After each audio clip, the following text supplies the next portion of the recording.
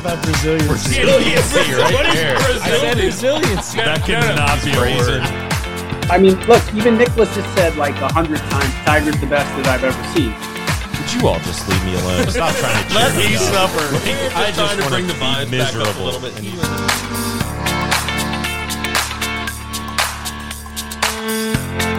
Welcome, everybody, to the Big Players Only Ryder Cup special, a partner of the Listen Frederick Podcast Network. We are the best place to catch up on golf from around the world, including the golf of your favorite big players, Ben, Josh, Tyler, Tully, Colin, and Kenny One Putt. Now, before we get into the Ryder Cup, let's talk about the Solheim Cup, the Ryder Cup equivalent on the ladies' side. A great showing from Team USA and Team Europe in Spain. The Spanish bull, Carlota Segunda, goes 4-0, pretty much nailing down the cup. Ends up in a tie, but the Europeans retain it because they had the cup going in. A wonderful set of matches. We'll talk about the best players and the worst players from this past week in Spain. And then we'll get into what everyone's been waiting for, the Ryder Cup preview special. Team USA takes on Team Europe in Marco Simone in Italy. A course that some might say is a little tricked up. It takes driver out of your hand a bit. It might not play into the US's hands, but I'll tell you what, a group of guys around this table are full-on Team USA this week. We'll talk about the future pairings we're expecting this week in the four-ball and foursomes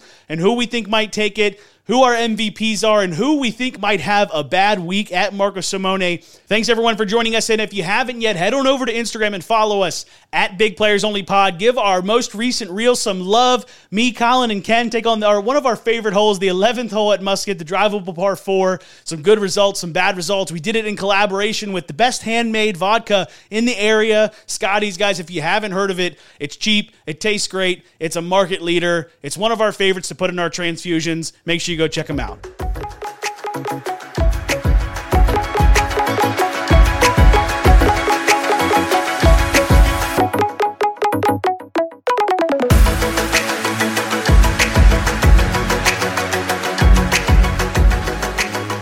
All right, welcome to our Ryder Cup special, but before we get into it, we had another great golf outing this past weekend, the Solheim Cup, the equivalent to the Ryder Cup in the ladies' game, US versus Europe. Once again, this one is also hosted in Europe, just like the Ryder Cup will be. It ended in a tie. I think it caused a little controversy. I think we all know that when the Ryder Cup ends in a tie, whoever had the Ryder or the Solheim Cup keeps it. But I think it's been interesting to celebrate a tie, even though you retain the cup. It doesn't really feel like a win. But let's get into it a little bit. This one was in Spain. A really great outing. A lot of the players played really good. There were a couple big names, but a couple big letdowns. Let's first get into the European players. Carlota Segunda, right? The hometown girl, the Spanish player. She goes 4-0-0. She pretty much put Team Europe on her back between her and Leona Maguire. They looked unbeatable. No pun intended, because Carlota didn't get beat. But the EU team looked like it had a lot of chemistry. It was a lot of fun to watch. We had some drivable par 4s on the golf course. I had a lot of fun watching. If you guys, any players you saw that you liked and anyone you want to talk about? Leona Maguire, I was super impressed by her. I didn't realize like every shot from 150 yards out, she's hitting like a wood. Apparently she carries like 5 woods in her bag, which is just impressive that you can be that consistent hitting, I mean, a lot of woods, more so than a lot of the other players out there. And it's just a testament to how good her short game is. And we saw that, I think it was Friday morning, or morning for us, I guess their afternoon match. Friday 4-ball, yeah. 17, a crucial hole. I think this was right after Lexi flubbed her chip, which we can get into.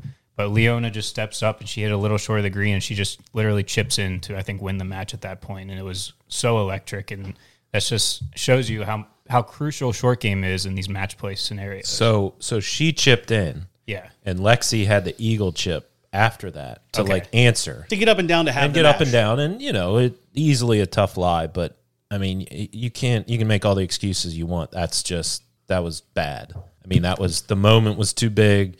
Lexi's kind of infamous for doing stuff like this and melting away majors or leads. But, you know, all in all, Lexi played really well all week. It was just kind of this one blemish on the scorecard of not being able to answer that shot. It's such an interesting moment, I think, in kind of like how the golf media, too, handles these moments. So, right, Lexi has a chance to all she has to do is get up and down on 18 to have the match after Leona chips in. She's on like a bit of a side hill lie and an upslope on the rough, kind of right above a bunker. It's a hard shot. I'll say that. It is a hard shot, especially in the moment, under the pressure. But she straight up cold shanks it off the hosel so bad that the cameraman has to go scurrying away because it's about to hit him. So then she hits her fourth shot on the green. They end up losing the match. And then in the presser after, now poorly worded, I think, by the reporter, he was trying to just get the essence of what happened there, Lexi, like walk us through the shot. He said, now on your shot there where you were trying to chip it on the green and then you ended up shanking it, can you walk us through what happened? And Lexi's response Nothing he said was wrong. But Lexi's response is, I think, going to go down in like sports history as one of the most push-off responses. She goes, I don't need to respond to that. And then the reporter continues to ask questions. She goes, yeah, I don't need to respond to that. And then she talks a little bit about the lie and stuff. But I think the captain, right after that happens, she's just like, oh my God, what a terrible question. You can hear her murmuring under her breath. But everyone kind of they kind of baby Lexi. Like, I mean, I think there's a moment where you have to say, like, Lexi, you're an incredible ball striker. You're probably generationally one of the best golfers we've ever seen. And you have these major weak points in your game. And although I'm sure you practice it, but like we saw Vic, like we knew Vic had a major shortcoming in his short game and putting. In 1 year, that guy's been able to turn that around. So I feel like everyone's kind of just like fostering this, like, don't talk bad about Lexi, but sometimes you got to be a little critical on her. Yeah, I certainly thought the question was fair game. She should have answered it. You're right. Everybody came to her rescue saying, oh, you shouldn't be asking her those kinds of questions. And it's like, if the women's game wants to be taken as seriously as the men's, which the caliber of golf is there, like, they need to be able to ask the tough questions and answer the tough questions and not just, treat them with kid gloves because they're women and, they can't handle the tougher questions. And so, for her to sit there and say that and everybody kind of come back and say, oh, that was too hard of a question. And, she played really well. She made one mistake and you can kind of own up to it and just say, yeah, I'm going to do better next time. One of those things instead of like, I'm not going to answer that. Like, I don't need to. I think it speaks volumes to why she hasn't gotten any better at that part of her game. It's like you're so defensive on the question. It's probably because you're not practicing it enough. Anyone else would have just been like, God, what a terrible chip. Like, that's like a 1 out of 10 kind of thing. And it happened and it was a big moment. But she also went 3-1-0 this week. So she played great. It wasn't like she was playing poorly all week. And this was just a microcosm of her full game. She played great. It was a tough response what I saw. She could have even like fired back on it. Like, well, what about my 70 other shots? Like when I was out driving everyone by 30 yards all day long, like something like that. I don't know. If the question was cheeky, you give a cheeky response. Yeah, I think she probably lacks a little confidence, and she shouldn't, because the rest of her game is probably she's top 3 in the world in pretty much every other aspect of the game except for chipping and putting. Yeah, but back to Leona, who's probably the true star of this, and maybe not record-wise, but like you can just tell she is meant for tournaments like this, and that competitive nature, and it's one of those cases of like, how has she not been able to break through as good as she looks? Because she did the same damn thing in the last Solheim Cup of just... She went 4-0. Nobody wants to play her. You can't beat her. Like, she's just too consistent and just makes too many putts and gets the crowd all fired up. And, she's probably going to go down as maybe one of the best Solheim Cup players because she's probably going to do the same damn thing next year right here in Virginia. She's got that Ian Poulter vibe to her. She's 7-2-0 in the last 2 Ryder Cups, and outside of that, I think she's won maybe once, maybe twice around the world, and never in majors. The other EU player notable is Celine Boudier, coming in probably the hottest name. She won 2 or 3 times this year. Odds-on favorite at the Evian. 0-3-0. I mean, didn't win a match, didn't really contend, kind of just didn't show up this week. So I just read something. A story came out. So they kind of said she asked to not play Friday afternoon or Saturday afternoon. Yeah. Well, I think a story came out that she went to the captain after her morning round and said, look, I don't want to play with, I think she was with Georgia. Yes, okay. Georgia. I think she played with Georgia. Georgia might not have played too well, and she went and said, look, I don't want to play with her again. Like, she just didn't play up to my caliber. Wow. That's the reason I lost. And so some very political statements being made, basically saying she was too good to play with her. So the captain was just like, all right, I'm going to sit you then. Like, that's not a team mentality there. You pick your partners up. And so, yeah, you combine shit like that with not playing very well at all. I mean, she just looked disengaged the whole time and arguably the hottest golfer coming into this and just didn't show up. And then you got the antithesis of that is Carlota Saganda, who hasn't been playing very inspiring golf the past year or two and comes in here and looks like a world-class player. In our home course. Couldn't have been a better time to show up, right? Let's look at the U.S. side a little bit. So the top U.S. point getter was Megan Kang, which didn't surprise me. I was happy to see it. I don't know if I would have picked her to be the standout.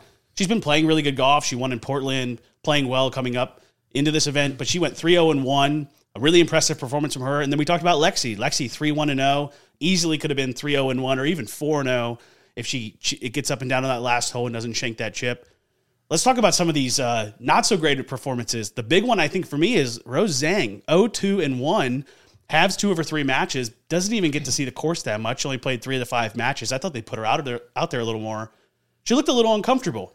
The Rose we see, I think maybe she's not that fit for Ryder Cup style because she's so down the fairway on the green, make a putt every once in a while. She doesn't have that fire like you see in Carlotta where just out of nowhere, just firing at pins kind of thing. But a pretty disappointing week for Rose. Yeah, watching her in the first time I saw her was Friday 4-ball. I think might have been the first time she played, and she just missed everything right and just never really got it going and really never got it going the whole week. She had a couple of big moments, and otherwise, it was her first Solheim Cup. Was the stage maybe too big as her being a rookie? And it's surprising because she's so used to playing in these events. So she played in the Curtis Cup the year before, and a lot of the amateur golf she's been playing is match play. And so you'd think this would be kind of a natural fit for her, but yeah, definitely struggled a little bit. But she'll be back next year, and I'm sure we'll be able to avenge some demons that she saw this year. Dub, I think you mentioned it first, but I'm surprised that they didn't play her in the foursomes match. As consistent as she is, like hitting fairways and greens, you'd think that'd be an asset and an alternate shot. Yeah, certainly. They relied on the analytics to put all their teams out. And they did great on Friday. Yeah. Won the first 4 matches. They were up 4-0. You're kind of thinking, okay, they definitely needed that because this European team looked stronger, and they ended up coming back to tie. Like the U.S. faltered a little bit on Saturday and Sunday. I mean, the Sunday matches were pretty close to split, but getting a 4-0 lead out there and then tying the cup was a little disappointing, I got to say. Yeah, and then another person that I'm going to kind of put on notice here a little bit is Nelly Korda. It's not that far-fetched to say she's the best female golfer in the world. Rankings-wise, I think she's, at 2 right now? She just never really showed up like the clear alpha of this group. And all her matches, and the singles was the perfect example of this, is like she just struck the ball to death and was just going at pins, and she just couldn't make a putt. And that's kind of how her season has gone, where she hits the ball really well. She just can't make any putts and really never got the momentum going, never really kind of got the crowd, obviously an away crowd, but really never got into it emotionally as much as you'd hope for in that, clear number one leader of a team. And Nelly pretty classically always used like the Scotty Cameron Newport putter growing up in college to start her career. And now she's switched to that putter that like Wyndham Clark and Ricky Fowler are using, kind of the mallet style with the counter-weighted grip kind of above your hands. And you can tell she's really struggling. And the putter for her is so hot and cold. She's always been a pretty good short distance putter, but the 15, 20 footers, like they're either all going in or they're not. And then I think the singles match was the epitome of her week. She loses like the first 2 holes and is just spending the entire match trying to catch up. And so every birdie she makes is not like putting her ahead. It's just trying to get her back to all square. The last player on the U.S. side I want to talk about was Lilia Vu. I mean, Lilia Vu's been on a bit of a heater the past 6-8 months. She's won a couple times. Two-time major winner. Major winner. I think she's probably inside the top 5 in the world. She goes 0-3-1. Not a very good week for her. She's got a lot of game. This course fit her pretty well because especially her and Rose, they're kind of like, they hit the ball pretty far, but they hit it extremely straight. They're kind of like the oddities off the tee. Like Lexi hits it really far, but isn't that accurate off the tee. I was pretty surprised to see Lilia not play really inspiring golf. Yeah, I think the record might be a little bit misleading there. I think she ran into a couple of the buzzsaws of like the other team. I think she played. She might have gone up against the Lynn Grant, Carlota Saganda 4-ball team on Saturday that shot like 12 under or something stupid. 11, I think. Yep. But yeah, definitely you'd hope for more of a 2-time major winner this year and somebody in really good form. Well, she's currently number 1 in the world. Oh, that's right. Yeah, she's currently number 1, and she kind of laid an egg this weekend, so that was really disappointing. I mean, I think on paper they thought the EU was a little bit better, but with Nelly and Lilia and Rose and Lexi, I don't know. This U.S. team had a lot of firepower, and I was pretty surprised they couldn't bring it home. Yeah. So can I ask you a question as an outsider? Oh yeah. Sorry to cut you off. So I don't really understand like the era of women's golf right now. Are we starting a new era? Are we in the middle of one? Or are we like heading to one? Like, is Rose Zhang going to be in the next Solheim Cup? Is Rose Zhang going to be like the clear best player, or is kind of Nelly right in the middle still? Like, what do you guys think moving forward? Who's going to be like the kind of the alpha of the team? I know you say you want Nelly to do it, but do you think she will? Like, where do you see the next? Well, I think women's golf in general kind of struggles with this right now. There is no clear top tier like you have in the men's game of like, Right. oh, That's what I'm trying to there's 1A, reflect, 1B. yeah. And there's so many women, whether they were playing this weekend or whether they're not in the EU or USA, like, you know, Lydia Ko, Jin Young Ko, Ji Chun, right? yeah, all those, and nobody's really been able to separate, which, you know, is a bigger issue probably with the game of like they don't have that true, you know, top dog. But one thing I did want to mention that I was saying that kind of goes along with what you were just asking. This was the first time I watched Lynn Grant play. I think she could be a clear number one player. I mean, she hits the ball different than everybody else. And she's very long, and we haven't seen much of her because she notoriously didn't get vaccinated, so didn't come to the U.S. at all to play in any LPGA events. So has been playing on the LET tour. But I think she kind of made a big statement this week and played really solid in all of her matches, and someone definitely to look out for going forward. Is there, you mentioned all those, you know, the non-European golfers. Is there a President's Cup equivalent in the women's game or no? Yeah, I don't think so. And No, because the international team would destroy the Yeah. U.S. team. I mean, they would be leaps and bounds better than it. It just never really came to fruition. So is there any, like, I mean, originally back at one point with the Ryder Cup, it wasn't just U.S. versus like the British Isles, so like the U.K. and like Ireland. Is there any, should they look into maybe doing some sort of restructuring here, like, you know, to kind of save that in a sense? well, I think we talked about that with the Curtis Cup because it's what you just said, Great Britain, and, you know, I'm going to embarrass myself knowing which ones are countries and everything like that. But that It's a golf podcast, not not geography. Let's throw it to Kevin. And our it's geography like guy. let's either get a couple other regions or areas in this and make it more interesting than just U.S. slaughtering the or time. Great Britain. Yeah.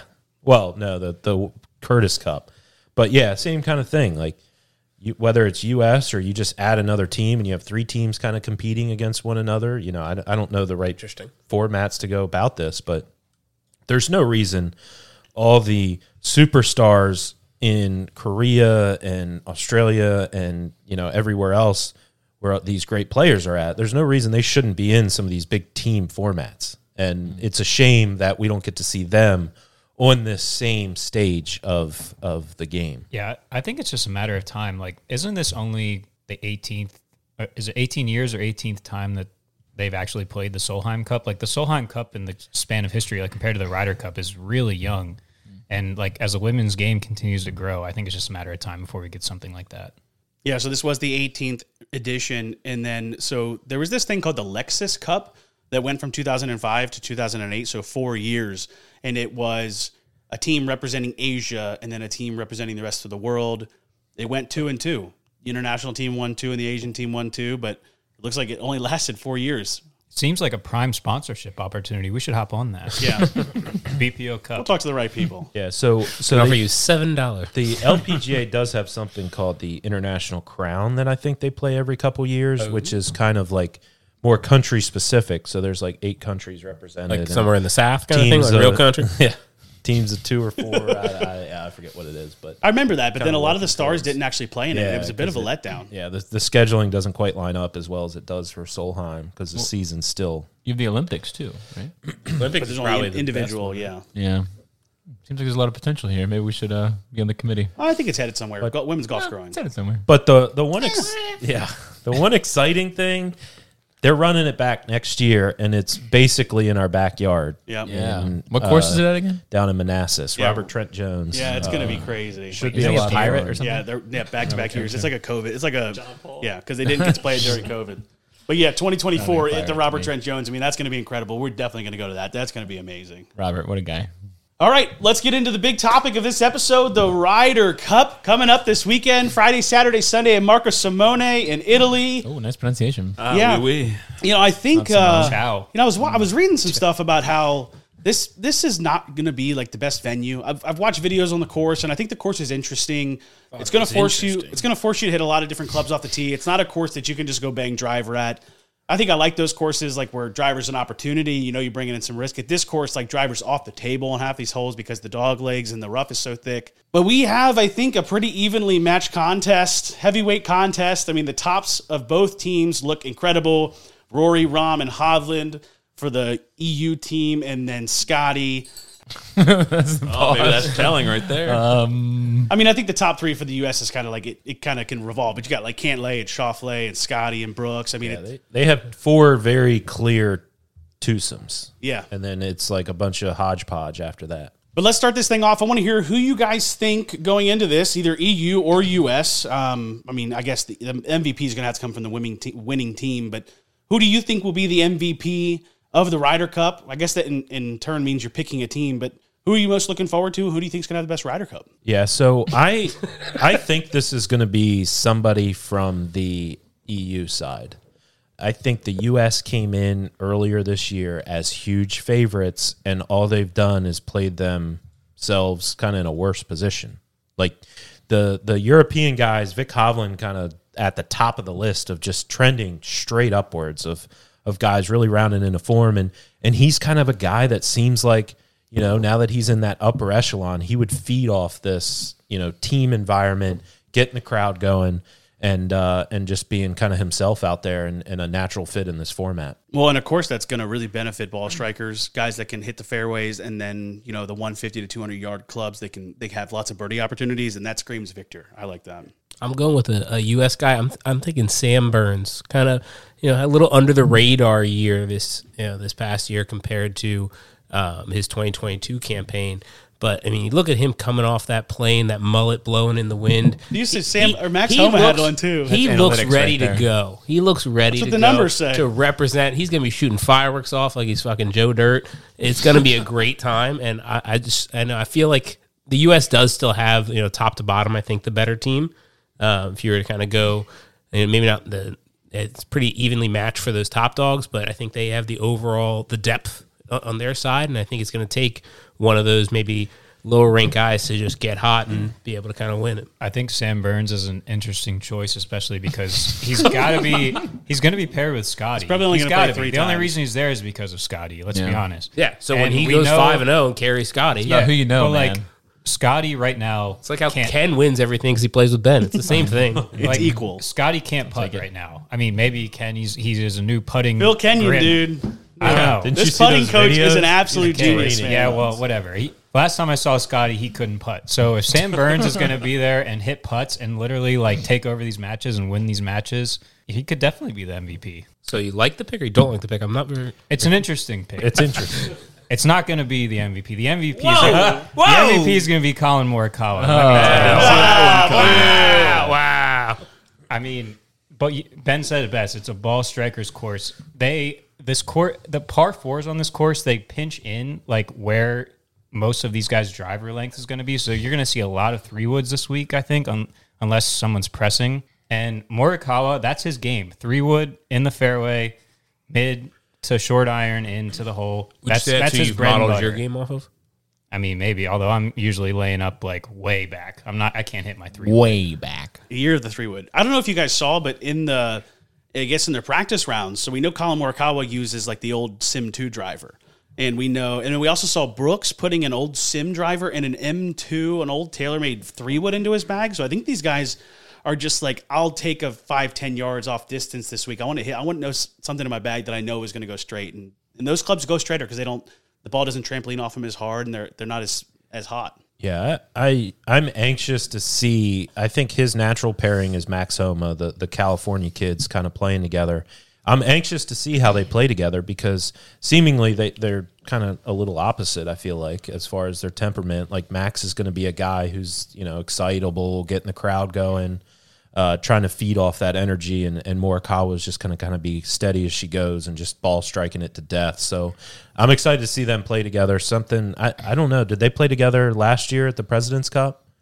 Are they kind of continuing a pairing, or is this kind of a new experiment with them? It'll be it'll be cool to see either way. So is that what you've heard? So let's go through some of these practice round pairings, which I think is a good light into an idea for what the pairings will be this week. So Spieth, So this is the foursome, but you can make the two groups out of it. So it's Spieth, Cantlay, Schauffele, and Thomas. So Cantlay and Schauffele, mortal lock. Mind-blowing. So JT and Jordan will play together. The second foursome that went out was Morikawa, Brian Harman, Ricky Fowler, and Max Homa. Now, I read that as Colin Morikawa and Ricky Fowler and Brian Harman and Max Homa. Is there also another California pairing? Yeah. Yeah, is that the pod, California? They're how many? 3 pods? Oh, I was very confused by that question. Okay, and then the next foursome. podcast? That's what I thought. The next Exactly foursome. where I I think the went. next foursome's interesting. I mean, Scotty and Sam. I think we knew that, but we got interesting. Brooks and Wyndham. Yeah, That's an interesting. That's a pairing that could absolutely light the world on fire. Now, if they can find a fairway, if they can't find the fairways, they might struggle a little bit. But I like that pairing a lot. That's a fiery pairing. Are we still implementing the pod system? Yes. So doing that it right we now. No. I mean, like that was a big thing that Azinger put in place. Like that. Someone's going to need to explain this to me. Okay, so the pod system. You get together with a group of friends. Anyone can start a Grab case of podcast. Miller Lite. Paul Azinger, U.S. captain. I don't know what year it was, but he read that the Navy SEALs do this thing called pods. So rather than the whole entire team like working together, you work in a group of like a smaller group, like 4 or 6. SEAL Team and then X. Those are like your guys, and you like ride or die for those guys, even though there's a larger team at There's play. some science to that. And so, actually. like the pod, as it applied to golf, is going to be those are going to be the guys that you play with. You're going to be watching. If you're not playing with them, those are the guys you're going to be watching. You're going to be supporting as like a smaller section of the larger team. With all due respect to Azinger and the Navy SEALs, I say screw that system for this because we haven't won on European soil in years. But we just kicked ass the last Ryder Cup. But again, we still haven't won on European soil in years, and he was the captain at least Well, that's 5 why- captains ago. That's why I'm asking.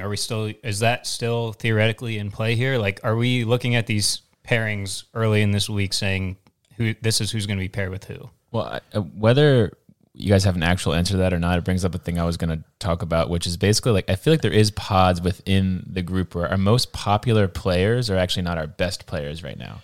So we have Spieth, Thomas, Brooks, and Probably Ricky Ricky, yeah. probably all in the right in the middle. Yes. Right, like they're kind of most of them are trending down, and they've had good potentially good season. Well, JT and Ricky are probably trending down.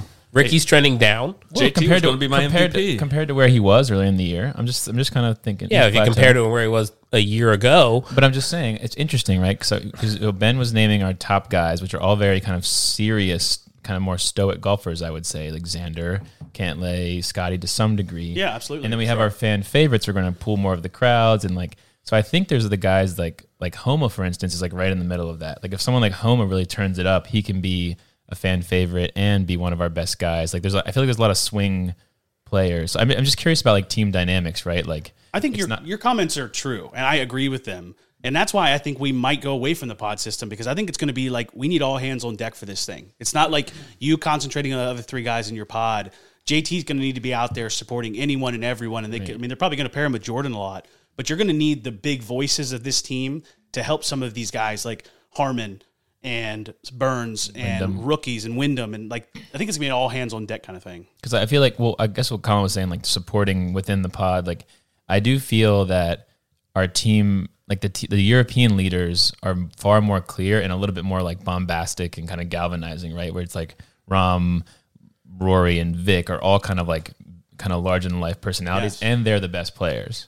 So it's kind of like, I feel like that could make or break us in that. I don't know if that's a point. I don't know what the analytics to that is, but it seems like an obvious difference. I think it's a really valid point in terms of yes, they're on paper top golfers, but I think the PGA Tour top golfers versus your Ryder Cup stuff, I think it's a completely different. Like we already talked about in the Solheim Cup there, like Rose Zhang built for a individual performance versus the team mentality, maybe that kind of thing. We hope. So we hope it's not. Like we hope JT's good. At so this. I think it's. I don't think it's as clear cut and as big of a thing as maybe your thought process makes it out to be, from my opinion. I think when you go into Whistling Straits, your team is extremely good and much better than the European team. And you implement a pod system because you want to keep your road a little smaller. Go out there and get your job done. I think that this Ryder Cup, you're going to go in with the strategy, and after the first set of matches, everything's going to be flipped on its head because we go down like 4. We go down 0-4. So I think that if that happens, then your pods are going to be screwed. So I think that's why you go until you get punched in the mouth, right? Right, Is that what that exactly. saying is? Yeah. But I do think there is still some of that mentality, and we saw it with the captain's picks. They didn't go with necessarily the best players. Like Burns getting picked seemingly a little out of nowhere is because he's Scotty's buddy, and it's a natural folds right into his little pod. And, JT, obviously kind of a larger-than-life figure on this Ryder Cup team, another kind of no-brainer selection. Good. I think what I'll say about the point that you guys are bringing up, and this is kind of how I felt about our team that went into Whistling Straits, so I'm feeling good about it, but a lot of the guys on our team, I would argue that most of the guys on our team, except for maybe Scotty and Cantlay, they have an edge to them, right? Like, and I think that's crucial in match play when you talk about match play compared to stroke play. Like stroke play is all about managing risk, hit the fairway, hit the green in the right spot, and putt. The match play is a whole different animal. Like if you get down, if you get punched in the face, as Dub said, you got to be aggressive, and like you have to have that edge to like go out there and be a killer. You say would Wyndham and Brian Harman have an edge to him? Wyndham, I think Harman definitely has an edge to him. Yeah, he's scrappy. I was worried about Wyndham until he came out and like made those comments about Rory, but that makes me feel. That actually makes me like feel better about him. But yeah. When you look at the EU side, we have an edge. Our team has an edge, and again, which I really like. When you look at the EU side, it's really just Rory and Rahm. Those are the guys that are like they can get back up when they get knocked down. All these other guys, you just don't really know about, right? I mean, yeah, Tommy, he's kind of shown us he's the guy that doesn't show up in the big moments. So maybe thinking he's like their third best golfer, he might not be. But he's also shown to be a great Ryder Cup guy. When he played with Francesco Molinari, their pairing was incredible. Yeah, so this year is a huge passing of the torch for the EU team, and we're going to see like all the guys who never came in with great form, but were always like, I don't want to play against him, like Poulter, Sergio, Westwood. All those guys were just relentless, and none of them like it's a complete purging of the old system, and now it's this whole new kind of younger movement coming in. So it's going to be a very different Ryder Cup in the past of like, there's nobody out there that you just hate.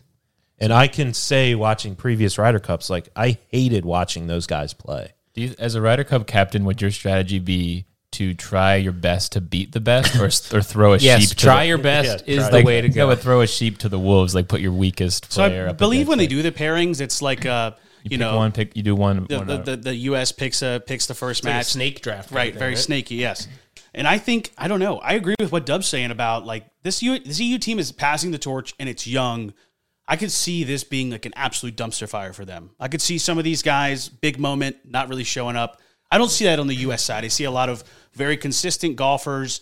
Putts might go one way or the other, but I see the U.S. as being very solid. I see the European team as boom or bust. I don't really see this being super close. Either the EU team wins by 4 or 5 points or they lose by 4 or 5 points. So I got a question. I should probably know the answer to this. Is Tiger going to be on site for this? Is he one of the assistant captains or anything like that? No, he's not listed. He could show up. He's on the bag for Charlie. Yeah, so yeah, but bigger fish. I don't think he's expected to make an appearance. He's on the task force or whatever. How's that? He'll be there. He's cultivating youth in the U.S. Yeah, but my thought process there was if he does show up, you know that's got to be a weight off the shoulders for JT with how tight they are. And I really do think JT or is it weight on the shoulders? Is it a little pressure from I think it's going to be Uncle relaxing Tiger for him. They're going to hang out the night before, have some dinner, talk about the round. Tiger's going to give him a couple pointers and couple lines. I think that would be like the peace of mind I think that JT would need. And then he's going to get out there with Jordan and just go to town. No, I want Charlie there to, get in JT's ear and talk a little shit. I think that'll leave fire a him note up. and say draw a hole or whatever it was. I think getting back to the question, so that's who you're taking as MVP, Tyler, is JT? It would be. And it is, but it would be and it is. But I just think this is his event. It's like we all look at it as like we're not surprised JT got picked. He's been playing so poorly, but it's like you've got to have JT on this roster. And like I said, he's going to be out there with Jordan. And something's just going to click for him. It's going to be the emotions. He's going to forget about all these little things he's been doing on the range with the pool noodles and all that stuff. And he's just going to get his feel back, and he's just going to go to town. And I think you're going to see him get fired up and just get hot and go. Well, he played really solid at the Fortinet. So, I mean, I'm not JT's kind of back, right? He played good at the Fortnite Championship. Yeah. I'm thinking of if the Solheim taught me anything, check the prior form coming in at the door, and it's just back to square one. It's your subconscious. And kind of so thing, JT, he's got a D on his chest. He's a dog. He's going to be out there, and he's going to live for the moment. Get that dog. I could see him and Spieth rolling out there for 4 straight Maybe matches. Colorado references aren't the best after this past weekend, but We D's need for duck. we need to send Spieth and Thomas out first. I think JT I and love Spieth, that. I think they might play 5 matches. Yeah. That grouping. And Cantlay and Schauffele will likely play 5 matches. Yes. Like so that'll be boring. that but the other duo will be is awful to watch. You But could they, those two. Either of those two could easily become MVP, and it's just like you're not allowed to pick them because they're boring. But they could go 5-0, but you're not allowed to pick them. Well, it's kind of like I mean, we're getting ready for playoff baseball here. It's kind of like that, right? You have a rookie that has a really good year, and they never have done it in the playoffs, right? So it's a completely different game when you show up and it actually matters, right? So I would wonder I would like to see like the average like age and experience for each team. Is the assumption that the U.S. team that much more experienced? than the No, Europe I team? saw It's something that about was even. actually pretty It's about close. even, yeah. At least based off of like those that had experience, like the record was almost identical Yeah. in matches. It was Golf Digest or whatever posted something that had a comparison. It was pretty similar. I think that's kind of a bit of a wash for us. I think statistically, right, the European guys, they have people that have played in more, but they also have more rookies and more younger people. variance. Yeah, they have more variance than the U.S. team. But I think the numbers kind of crunch out to the same place. But you got like Matt Fitzpatrick, McIntyre, Højgaard, Aberg, even Hatton, even Straka. Like none of these guys they're not LVPs. they are not well experienced. Now they're solid golfers, but I don't know if they're going to have that fire in them. Hatton missed a cut 2 weeks ago. Yeah. All right. Let's look at the EU team a little bit. I'll give you these pairings from the practice round. The first group that went out: Tommy Fleetwood, Sepp Straka, Shane Lowry, and Rory McIlroy. So I think they're thinking Fleetwood and Straka and Rory and Shane. So that means I have to root for Rory. the Irish contingency. I mean, I think Shane and Rory are an unbelievable pairing because Shane, great putter, great short game. Rory, Great vibes, the yeah. opposite, He's a right? Good vibes driver, good iron player. Tommy and Sepp. I mean, so it doesn't instill a lot of fear, but that's probably 2 of the top 20 putters on the planet, really. Honestly, So I that could feel be like that is their Cantlay and Schauffele. Schauffele. Like comparison where it's kind of not that exciting to watch. Tommy, like he's a little more fiery than any of those guys, but like how their golf game works, I think that is kind of a comparison that could actually be an interesting match. I wonder if they even have Diet Coke in Italy. Sepp's going to be struggling. he had to fly in his own Coke. Second grouping. And soda too. Second grouping is John Rahm, Victor Hovland, Tyrrell Hatton, and Aberg. From what I've seen, it seems like Hovland and Aberg seem like the grouping. So Rahm and Hatton. Talk about a group that could absolutely blow the bottle off that place. Yeah, or implode. Yes. I mean, either way, it's going to be good or bad, but that group is going to implode or make the crowd go crazy. I think Aberg's the most interesting golfer out there this year. I think Aberg could easily be the MVP. I don't know. Is there something about his game that seems so consistent? I just don't know if he's going to have a good record. Yeah, Right? all these teams you're mentioning sound like great 4-ball teams. Maybe Rory and Shane a little bit different, but like these are some guys who can fill up the cup and make a lot of birdies. Yeah. Aberg might be the best driver out of both teams. Yeah, I think you give. Yeah, you might even give him a little edge over Rory. I mean, Rory's got a little bit more in the tank, but Aberg, man, his ball is so straight, it's ridiculous. Who did you say? Rahm and Hatton. And these are just tentative. These are the That'd be practice rounds. interesting. That looks like it's going to implode on Rahm paper. plays with. Those are. But that's another pairing of like Hatton, great putter, Rahm, good ball striker, right? So they're just trying to pair the guys together. 2 absolute hotheads. Yeah, that's what I'm saying. Like one thing, they get one person like fucks up in a bunker, and they're just going to go implode on each other. I feel like. But then you get Hovland and Aberg. I mean, that's the complete opposite, right? Both pretty level-headed. I mean, How much weed are they going to smoke? Vic might get a before? little bit. I mean, when Aberg won his event in Munich or whatever, like I don't even think he smiled after he made his putt on the 18th. I guess just because he knows like he's got 30 more wins coming in his career or something like that. But there's not. I don't know. That's a good golf pairing, but they're not going to be too exciting. I would say. I don't know. Aberg could walk into this room right now, and I would have no idea. The guy who's not in our podcast. Tall sweet. You look like I would realize he doesn't belong here, but I wouldn't be able to name him. you look like a Ludwig. All right, fourth pairing. I don't know which way this is going to go. This might just be the 4 that they're not going to have go out on Friday and Saturday. But Matt Fitzpatrick, Justin Rose, Robert McIntyre, and Nikolai Højgaard. I don't know. You probably put Rosie and Fitzpatrick together, countrymen, and then Rob McIntyre, Nikolai Højgaard. But I don't see Rob McIntyre and Nikolai Højgaard probably touching the turf. I think they're going to on be hidden Friday pretty and Saturday. well. Yeah. I think they're just looking to get those guys some experience. I feel By like not Fitzpatrick playing, could easily be the best player on the U. He's kind Yeah. of a sneaky, He's a good like, match play guy. match He play could- player. he could- Like got a lot of fire in his belly. Yeah, make some strides. His brother's playing better golf than him right now, so I'm going to say no. I mean, Bones did also beat me at Tobacco Road. All right, let's make some predictions. Let's go around the room. We've done a little bit of the MVP talk. Let's go ahead and let's pick some teams. Let's maybe pick some scores out of 28 points. I'll go first. Smart. I think it's going to be the U.S. 16-12, and I think they're going to win pretty easily. I mean, I think that it'll be a little close, but I see the singles matches going probably, 9-3. So I see a late Sunday charge that kind of just takes them and they keep the lead that they have going into Sunday kind of thing. Well, I was going to say the same exact score, so I'll just get mine out of the way. I was going to say 16-12 as well for the U.S. I think Yurrrp gets off to a good start.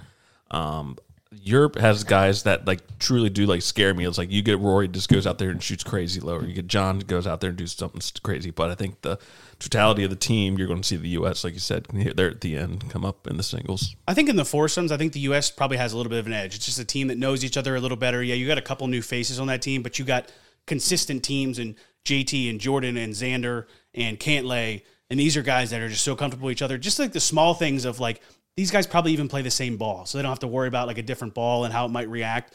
I think on the European side, I think you're manufacturing some teams. There's a couple that kind of work, but I think these guys, in the most part, haven't played a lot together. But then in 4-ball, I think it gets a little hectic, like Tyler's saying. I think in 4-ball, Europeans going to go out there, they're going to make some birdies. The U.S. is going to try to get aggressive, and it's not a course you can press too hard on. So I think it'll be pretty even after Friday, Saturday, and I think Sunday, U.S. just pulls away. So I don't want to diverge from the final score commentary, but I will.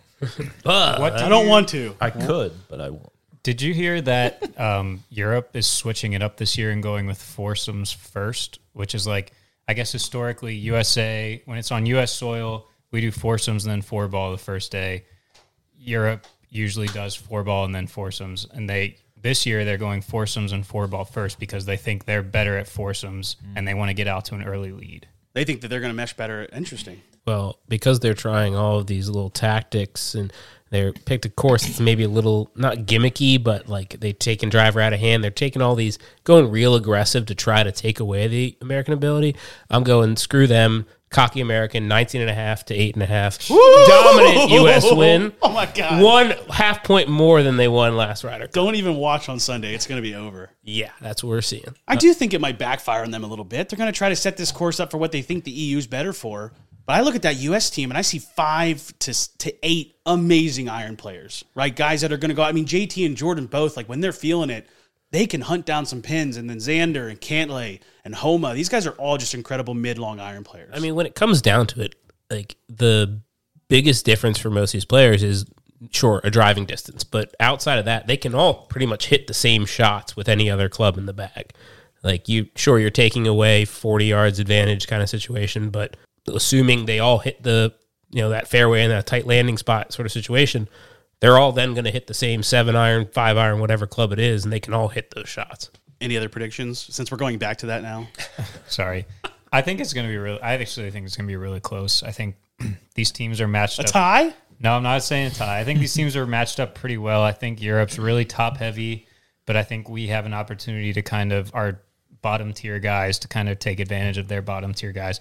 I'm going to say 15.5 to 12.5. I think it's going to come down to those last 3 matches, and it's going to be exciting. And I'm really looking forward to it. We going EU? Yeah, so I'm going to go contrarian. I'm doing it too. Oh! Get me off this couch. If- Get me off this couch. If history tells us anything, we are so overconfident right now. We haven't won on European soil in, I can't do the math that quick in my head. What, 30. 30 years? 30. I was born the year that the U.S. last won. Wow, the thanks a European lot, soil. Ben. So we're doing Unless When I was Anthony born, Kim we stopped winning. is coming back out on the U.S. team to kind of lead them to victory. No, I see the EU doing just enough to kind of hang around. Like you said, I think they're going to struggle in foursomes, and I think they can easily kind of pull away in 4-ball just because of that. They have some elite players in it, and I think they are more geared for this type of format. Like, they're top guys. Like I think Ken was saying, their best players are also their most fiery competitors, versus that's not how the U.S. side is at all. And so I think it's going to be close. I think I'm going to see Rory in an anchor match on Sunday Choke it away like he does every major. pull out a victory against probably he might just have a sacrificial lamb that he's playing against that he's going to slaughter. But I see him kind of, coming down similar to Solheim, come down to one of the last couple holes of the day and kind of decide the whole thing. I think the EU teams never really lacked the stars. I think that this Rory, Rahm, and Vic, like the way they're playing, is probably the strongest the European team's ever been on the top side. But they've never really lacked their stars. Luke Donald was a former world number one. Sergio was a former top 3 player in the world. Like, they've had their stars. And I think this year they really lack those anchor people that they always relied on, right? Like Poulter and Westwood. Guys that were plenty of anchors that are going to bring them down. It's fine. But I think that without those guys, those are points that they've always needed to kind of edge it out in Europe. And this year they're going to need some of the younger guys to step up. Like, I think Aberg could step up, but without the big, consistent points from the classic, amazing match play players, I think the EU is going to struggle. So if it's going to be as close as some of us think it's going to be, what is that final match you would want to see? Like, the most exciting to watch, your big dog versus big dog. I feel like we're all going to say Rory from the European side, but who? JT. I want to see JT. I'm Rory. leaning JT too. Like, is there any other option? Scotty versus Rahm, 1 versus 2 all year. Rory's actually world number 2. Most of the year, all year. Yeah, I'll just say Rory and Scotty. I think that would be an incredible team. Yeah, I mean, JT I like, but I think that JT's going to have to go out earlier no matter what, because that's like a point that you're going to get if he plays good. So I think you just get it out of the way. Set a precedent. It depends on how we go into Sunday, but my ultimate match would be Rory versus Scotty. That'd be incredible. Yeah, one thing to change the subject here, one guy we haven't mentioned, I don't think even at all, Brooks Koepka.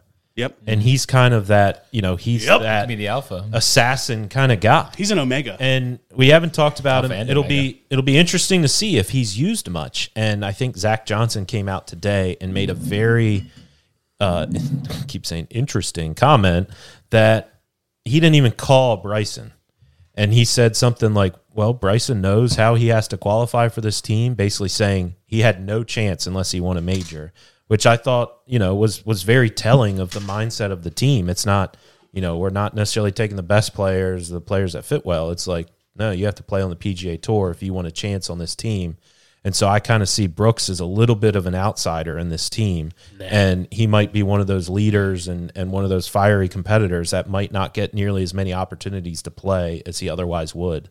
I think that hatchet's been buried a little bit. I agree with where you're coming from, but I just think that with the whole PIF merger and the PGA Tour and the new tour, like, I don't think there's as much division as there used to be. And I look for Zach to really lean on Brooks. Like, he's got his consistent pairings for the 4-ball or for foursomes, but in 4-ball, I expect him to put him out there and say, go make some birdies. I think Brooks is an exception when we talk about Live versus PGA and how it affects the Ryder Cup. I think DJ could have also been an exception, although I think Brooks is more of an exception. Like, he lives in Florida. He probably plays with these guys all the time. Like, he's tight. Not only is he tight with, like, the USA guys, he's, like, tight with Rory and the guys on the European team. Like, Cam Smith, too, like, just because they all live there. Yeah, he is like the one. He's like the one guy who I can see coming out and really meshing with this team and really being a crucial part of this team. Is Bryson going to be in the crowd doing like the Red Lobster? Like, I'll see you, Red Lobster. Bryson's I'll be there. still bitching on the Live tour. Like, he was complaining this past He just weekend won, about 'cause he won. He won. He was like, "Well, I think I should have been picked," and like saying shit. So I do not think he's going to even tune in. It feels like. Before we get to Ken's prediction, which I think the audience is waiting for, I would like to talk a little bit about Bryson. He wins 2 of the last 3 Live events. He's playing great golf. I mean, I just watched a YouTube video where he goes out and plays with GM Golf, and I mean, yeah, Well, these that's guys, that's the thing. He's you a know how YouTube good these star. guys are, but like when I watched him play that match, How like, many takes did you think he took in that? no, I think it was all legit, and I swear, like, Bryson looked like he was playing some extremely good golf. I mean, just knocking down pins from 200 yards, driver 380 down the middle. I am a little upset Bryson didn't make this team. Now, the only reason I would say that's not true is because I'm not sure this course fits him that well. It's not a course you can bomb and gouge whatsoever. But I think Bryson's playing good enough to golf to get on there, and I agree with, I don't know if that's where Dub was getting at, but I think that Zach Johnson kind of took, I don't think he considered Bryson. I think he should have considered Bryson. It became more of a, you have to play on the PGA Tour to be on this team, and I think Bryson, one, should have got a phone call. I don't know who you take out to put him in, because I think you put Sam Burns in for Scotty, right? And I think that's really important because he's world number 1. Scotty could win every match if he feels supported by Sam, but I think Bryson's got to get a chance here. Are you Oh, nice. calling Sam Burns Scotty's jockstrap? Yes. I totally his disagree. club. I totally disagree with that. You can't put Bryson on this team. He sued like 75% of the guys on the team. And on the other team. camaraderie? And you put him heads up against Rory, he's going to talk so much He shit. was hanging out with Patrick Reed too much. Sorry. He is a guy who's kind of bred for this environment, though. I would have put Patrick Reed in this Like, team. he's going to get hyped. He's going to hit bombs and just start going nuts, and he's going to bring a whole different And he doesn't fizzle. edge to this Gets pissed team when that we someone don't doesn't give him a otherwise have. Bryson's a guy that comes in the clutch too. I'll say that about him. He is. He doesn't back down from the big lights, and he played great at Whistling Straits. I think he would have been a great addition to this team. I'm going full second villain. hole, laying his putter down, making sure the ball's Yeah, inside. like that's the good shit. I'm going full villain. Yurrp going to win 15-13. Yurrp. Yurrp. Sep's going to go undefeated and be the MVP. Whoa. 1-0. Seb's only going to play like 2 times. Sep's He gonna might go go undefeated. Undefeated. Seb's going to be 1-0. Sep's going to beat Scotty. Sep's going to beat Scotty to clinch it. You heard it here first. I could see something like that. The EU comes in on Sunday a little bit down. They start putting their big guys out first to get the points on the match, and Sep ends up as the anchor. That'd be hilarious. I hate saying this. We've talked very positively about Scotty. I could see him being a big liability this weekend. Correct me if I'm wrong, but he did not play well in the President's He Cup. did not play well. Him and Burns did not play well together. Yeah. And Scott, like, this is all about, like, yeah, you can ball strike the ball to death and win some matches, but, like, it comes down to the green. And Scotty, yeah, sure, he's got a new putting coach. Like, you don't overnight figure out how to hit, like, 5-foot putts. Yes, you do, because you've always been good at them, except for the past 12 months. And if you look at Scotty at Whistling Straits, he putted amazingly. I think this is a get-right potentially game. really big moment for Scotty. The putter turns on this week, and in the next 4 years, we see a Scotty that we used to see on the greens. You talk about course setup. If I'm Team Yurrp, I'm going out and I'm dropping 1,000 balls on every green right before that first round. He's used to it. Just so Scotty has to putt on those greens that are all. Always teeing off so He's late. used to it. Just have a crane just drop them from 1,000 feet. They got helicopters that do that. Oh, that's true. It's Italy. All right, so we got 4 They got U.S. and those 2 here, EU. too, but- We got choppers. Hey, I've been to Rome. Sick. All right, the last question I have actually to round out this segment is, if you were to pick a player on either team that you think could be the biggest letdown, who do you think it would be? I think Josh just answered that question, didn't he? Yeah. Do you think Scotty, Josh? I think Scotty's going to it's- play 5 times, without a doubt. I really hope that I'm wrong, but this magnifies your weaknesses, and especially if it's around the greens and putting. Like, he could be in those situations, whether he's playing foursomes, he's got a 4-footer for par and just can't make it and can't make all the birdies. He's going to be stuffing pins, and he's going to just keep missing 6 to 10 footers for birdie and not be able to kind of make any momentum. I think if Scotty doesn't putt well, it mostly depends on how his opponents are playing. If his opponents aren't pushing the pedal down, I think he's going to be fine. But if they start pushing the pedal right, it's going to be a make or break moment for Scotty. It's got to be like, you got to run or you got to hide. Oh, I can just. Oh, run. I can just run. I think I would be let down if Rom didn't do well. I feel like he's like. Is that you or So Evelyn? you're the Yeah, letdown. okay. I would be let down. Evelyn hasn't even listened to this Spins it. podcast. Rom is probably my favorite golfer, honestly. Whoa. Wow, Team Europe. Yeah. Wow. Yeah. I might get a Full team villain. Europe. I might get a Team Europe jersey. You get a jersey? Fanatics. Yeah, points bet. Ben got a hat. What'd you get that? What hat? International. Oh, international. It's just said That's INT. 'cause- You look like a ref. because Like, Mexico. You like the underdog. right? Yeah. My Yeah. homeland. Yeah. This is his Daniel Jones support group hat. I'm gonna get a jersey. Although we haven't talked fashion, Colin, do you have any thoughts? They're kind of Why'd you generic. direct that to Colin and not me? Okay, are you the fashion guy? I don't really like the. I didn't see the European uniforms. I don't really like the U.S. uniforms. They're I kind of think plain. There's one outfit they're supposed to wear where it's like a navy blue polo with like a royal blue pants, and I'm like, I don't understand what's going on there. Navy Even royal I know pants. that's not It's right. the blueberry to intimidate Matt Fitzpatrick. What the hell am I wearing?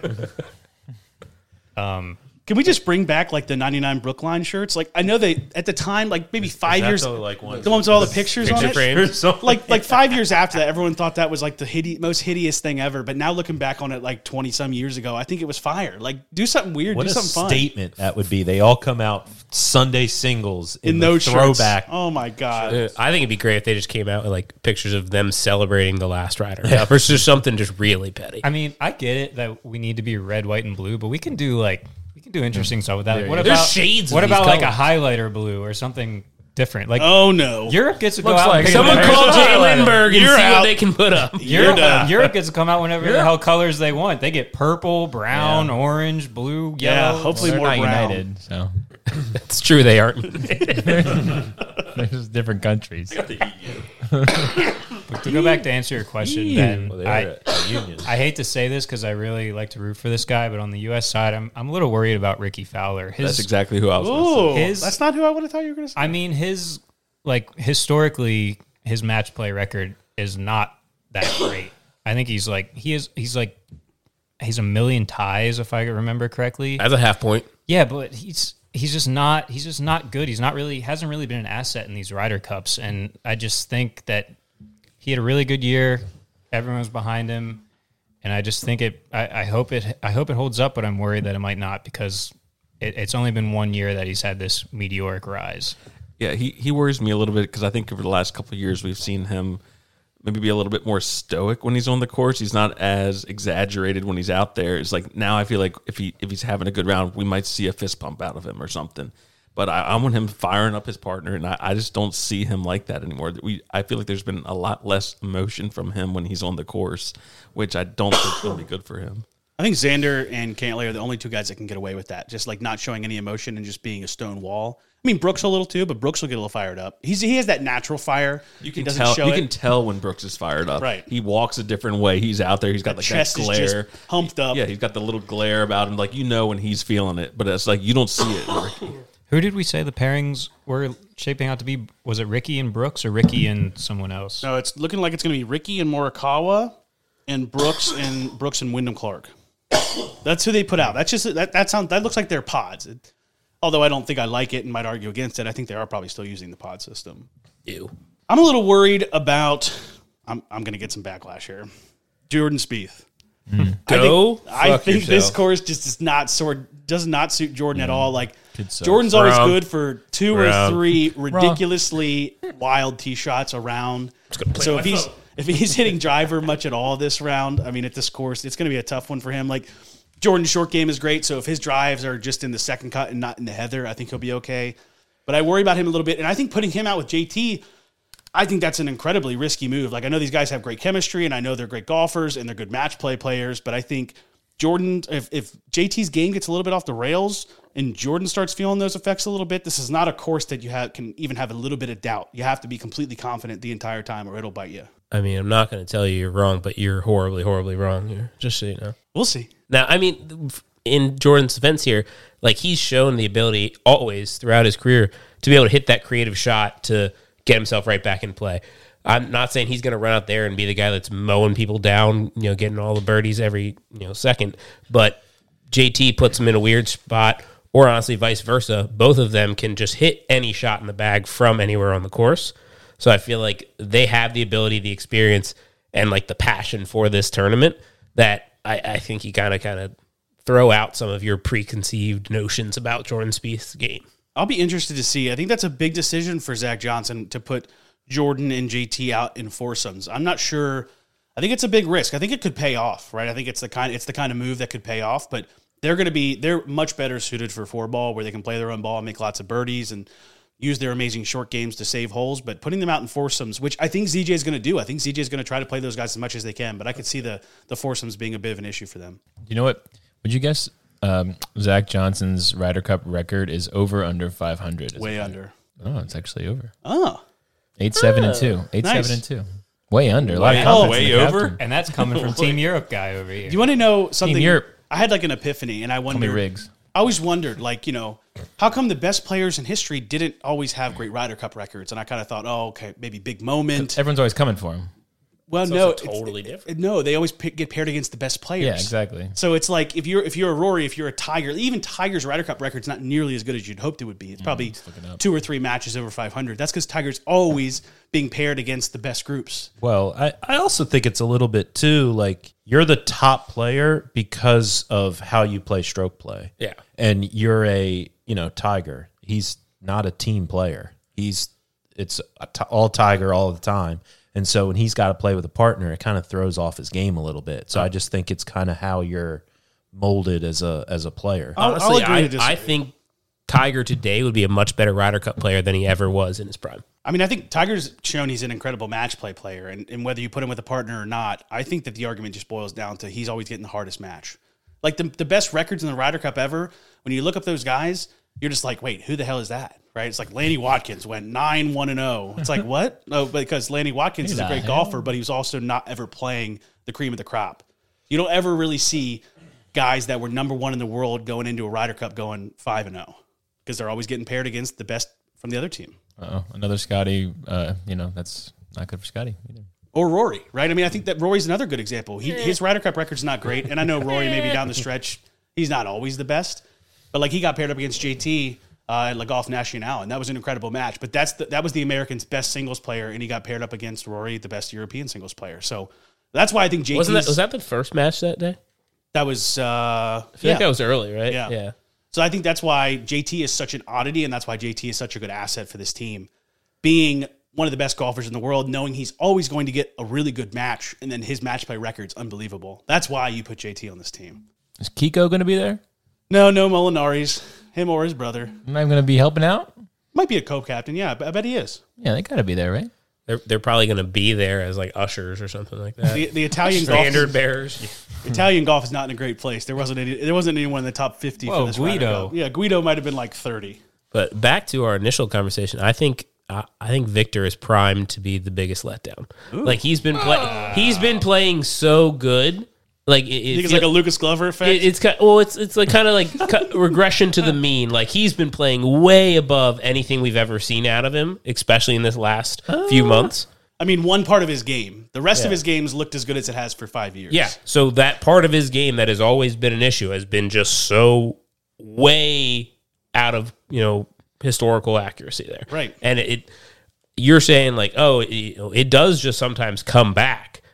It can also just go for Scotty, like, all of a sudden he's going to make all those 5 foot. It's just as likely in my mind to all of a sudden Victor has those kind of issues where his short game's just a little yippy. It doesn't quite, have that same, it factor that got him to where he is right now.